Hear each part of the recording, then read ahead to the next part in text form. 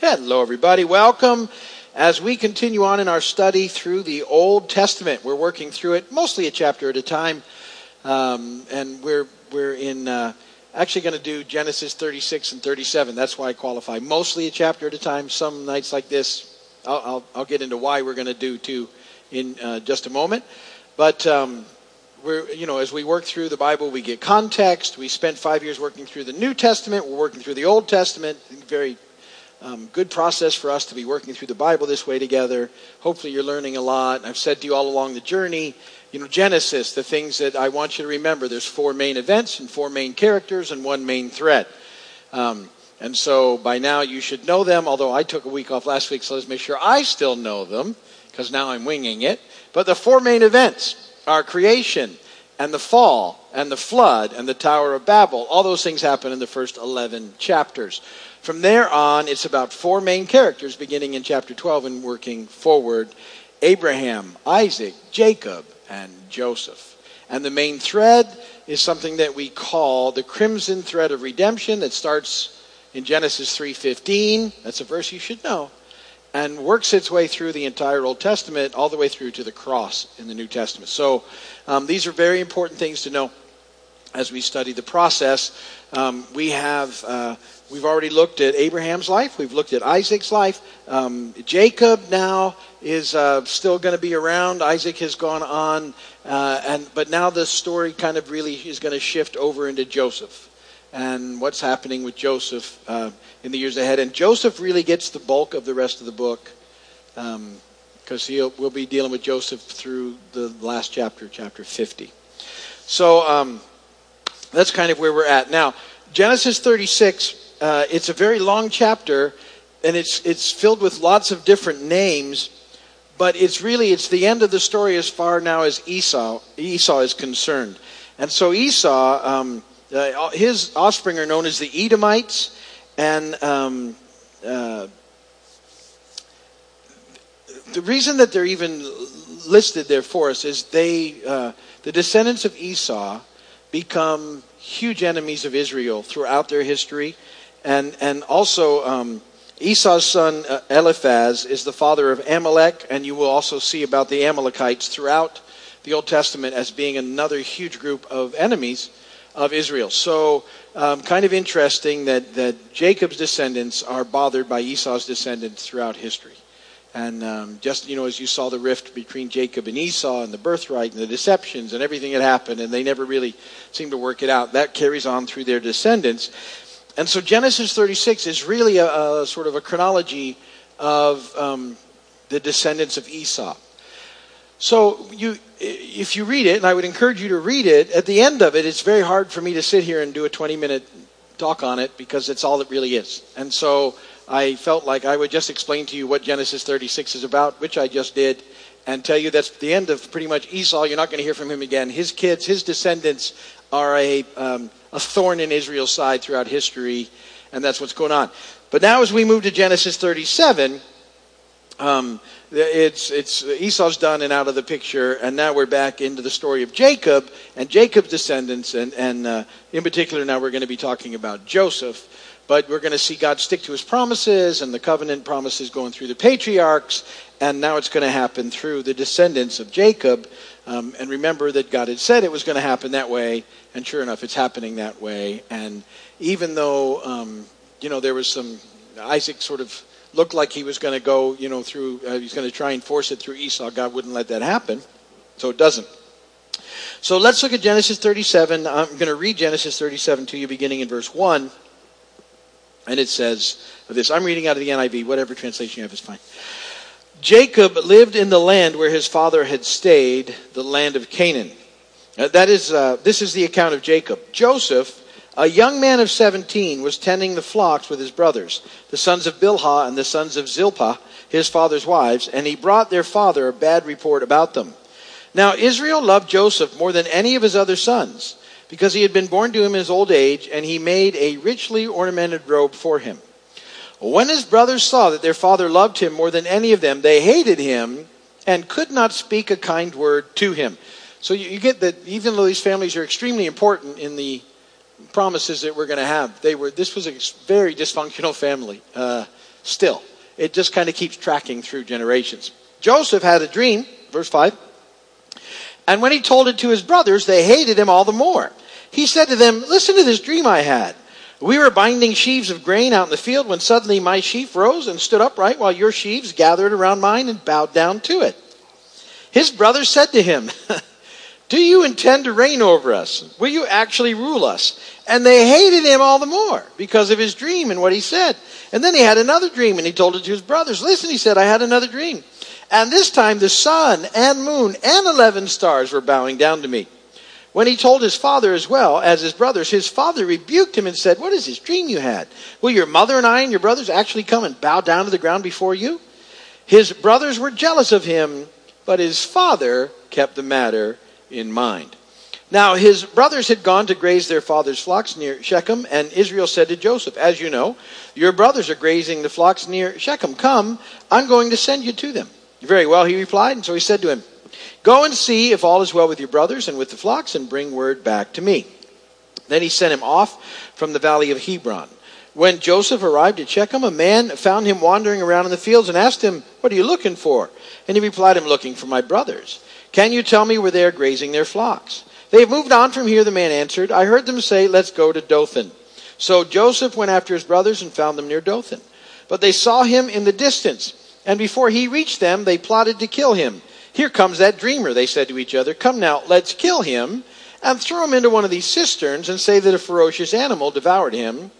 Then we'll see what comes of his dreams. Nice group of brothers.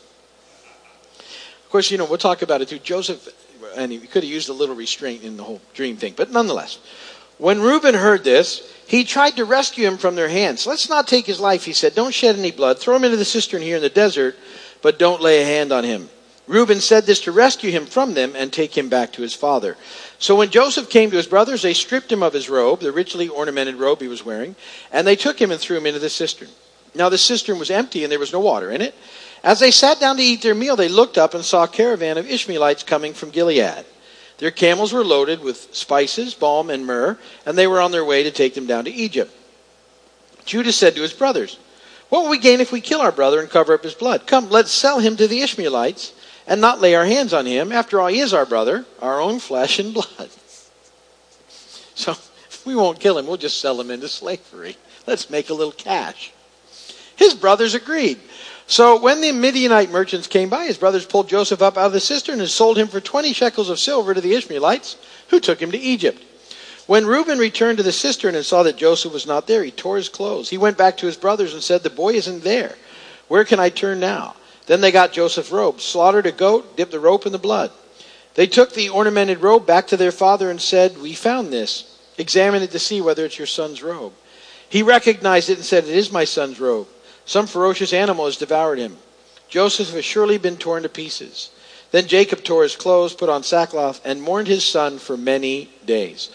All his sons and daughters came to comfort him, but he refused to be comforted. No, he said, in mourning will I go down to the grave to my son. So his father wept for him. Meanwhile, the Midianites sold Joseph in Egypt to Potiphar, one of Pharaoh's officials, the captain of the guard. Blessed be the word of the Lord. So, pretty interesting story. I think one of the, most of you probably know about some of this story, but I think it's pretty interesting. So, Joseph is an interesting guy. 17 at this point in time, and you might read some things into Joseph, and I'm not sure how to exactly take Joseph. Either Joseph was a really arrogant teenager who hadn't figured out how to be quiet sometimes yet, which is extremely possible because, teenagers, how many of you remember being a teenager? So, how many of you could get a little arrogant as a teenager? Yeah, okay. So, and he had the siblings were quite a bit older than him, so they would have been, sort of like parents, and like the family wasn't very functional. And so there was a lot of issues, because in this family there was 4 moms, and there was the kids, a dozen or so kids from this whole mix. And the father, God bless him, had been very deceptive through most of his life. And so all those issues had sort of worked their way through the family. And now at this point in time, Dan and was the son of Bilhah, and Naphtali was its son, and also the sons of Zilpah were Gad and Asher. And apparently Joseph was some sort of their apprentice to them, learning how to be a shepherd at the time. But Joseph is destined for greater things. And it's funny how many of the guys in the scripture were shepherds who God used pretty mighty ways. Anyway, Joseph is one of them. But Joseph, his brothers are obviously up to no good, to the point where Joseph thinks he needs to go and report on them back to his father. Now, some people think, well, he was just like a big tattletale or whatever.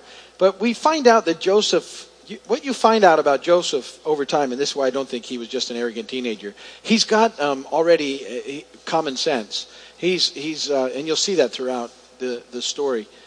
So I think whatever it was just so egregious that he felt like he needed to tell the father what was going on. Whatever it was, we don't know what it was. The other option would be that the father maybe had an inkling that his sons were up to something they shouldn't have been and asked Joseph, at which point he would have had to tell them. He would have to tell his father rather than lie. But I would rather go to Joseph having great integrity and character, which he demonstrates throughout his life. That the issue was that either his father asked him, or whatever the other brothers were into was so bad it needed to be reported. Sometimes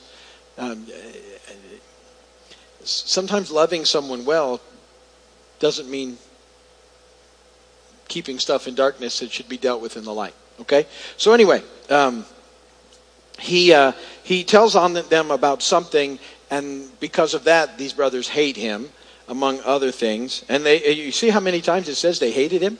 And then they hated him all the more. They did not care for Joseph even a little bit in this story. Jacob doesn't help it at all. Israel doesn't help this whole matter it makes it clear that Joseph is his favorite son. You just shouldn't make that clear as a parent. That the standard line is they're all your favorite, and as it should be. So, but Jacob didn't make any bones about it. Joseph was his favorite son, and so he'd made his son this really special coat, the coat of many colors, or however you know it. It's a nice coat that the other sons apparently didn't get, and Joseph had it. So Jacob wasn't making Joseph's life a whole lot easier by putting it on him. So it gave them even more reason to hate him. And this coat, it's a richly ornamented robe. So we get coat of many colors out of it because they weren't sure how to translate it. But this is a robe that you can see a long way off, as you'll see later on in the story. They recognize Joseph a long way off because of this coat. So we have that going on. It would have been ankle length, long sleeves, and it was a rich garment of a ruler, is what it was, not of what a shepherd would need out in the field.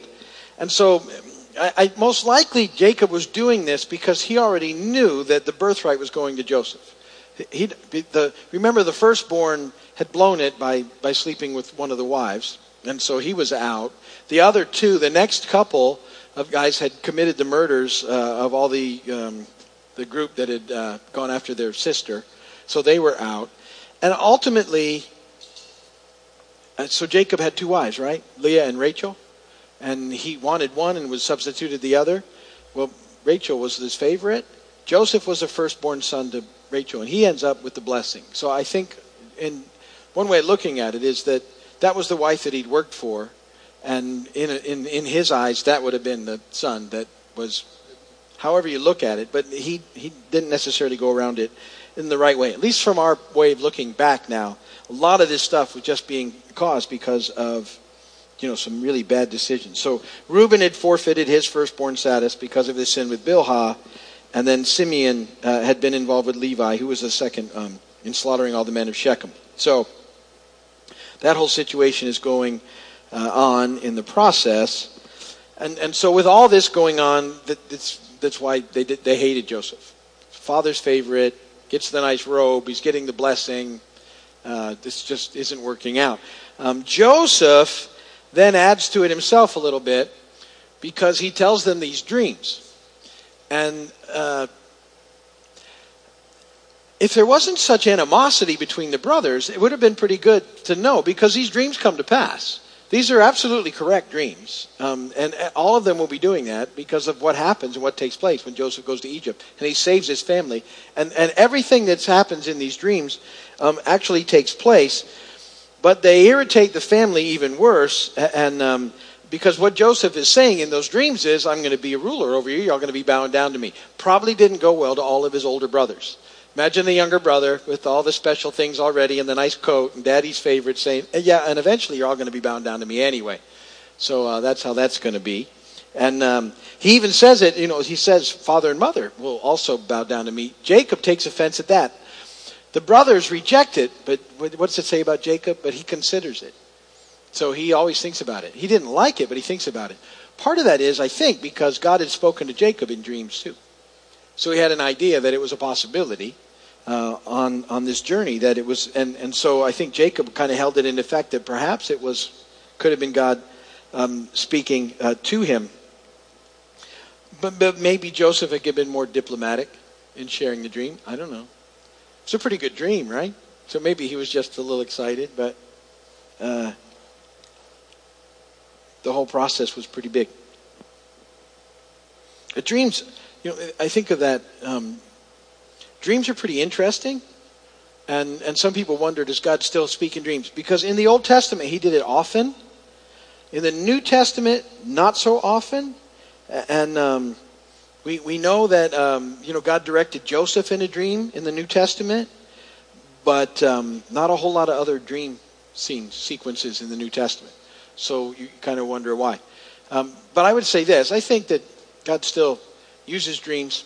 However, now that we have the full Word of God, everything needs to be weighed against the Word of God.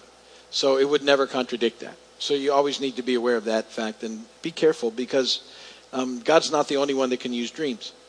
So you can get some dreams from some bad places, and you could get some dreams from eating pizza too late at night. Not that any of you have ever done that, but that will cause some pretty wild dreams, and that they don't necessarily come from God. And sometimes we don't always know. So now we have the Scripture. We always line up everything against Scripture. But in the Old Testament, God would speak to his guys often in dreams. And so I think, that's what definitely happening with Joseph. And we're not even sure that at that point in time, Joseph understood what the dreams meant, because I'm sure that he didn't. Just that I'd had these dreams, and they made a significant difference in the process. And pretty interesting, because ultimately Joseph at some point is going to be interpreting other people's dreams. So it's all part of the training process, I think. But we don't know that he knew what the dreams meant. He's going to spend some time in prison after having done nothing wrong to think about them. And ultimately how, all this thing will work its way out over the process. So he shared the dreams with the brothers. They hated him even more. They envied him in their hearts. And envy is a really bad thing to have going on. And the envy ultimately leads to violence. We're in verses 12 through 18 now. So ultimately, because of their envy, they sell him to the merchants. But remember, the first thing they wanted to do was kill him. And they were all on board except for Reuben. And we only think the reason Reuben didn't want to kill him was he didn't want to have to deal with his father. Because he was the oldest son. He was going to catch it. It was his responsibility to make sure the father's favorite was okay. That's why he says don't kill him. And he was probably going to sneak him out of there. But before he got a chance to sneak him out and take him back home, they sold him to merchants. Really not a good, nice thing, right? You would hope that your siblings wouldn't sell you to some people that are driving by. How much will you give us for this guy? But hopefully then you think about this too. I read this and you think, well, it's a pretty interesting question. Jacob knew that his sons hated Joseph. It wasn't a secret. Why did he send them out there all alone to go and visit these guys? And I often wonder about that. You think, well, why would that have happened? Jacob had plenty of servants. He could have sent a trusted servant out there to see what was going on. And what you have to understand is that it's the providence, it's God at work. God is making these circumstances. God is in ultimately going to use every one of these circumstances to get Joseph into the position he needs to be in Egypt to save Israel so they can continue on. And so it's just the hand of God in it. and everything that's taking place. And in the whole process you're going to watch unfold, God's in it. Even though Joseph goes through some very difficult things, God's directing him and keeping him in the process. So as I said, it took him a few days to get to his brothers on the way. They could see him from a long way off because of his coat. And here comes the dreamer, they said. It translated even better. Here comes the dream expert, which he was, which he would be at the point in time. So that's what's happening there. And then another deception. These kids know all about deception because they've grown up in a whole thing of deception. So quickly they come up with the idea, take the coat, kill something, put blood on it, take the coat to the dad and say, look, there's blood on it. We think maybe he got all torn up by something. And Jacob, who's pretty quick to jump to conclusions, goes, oh, there you go. He's dead. Goes into mourning and actually stays in mourning for the next 20 years. So he takes it very hard. And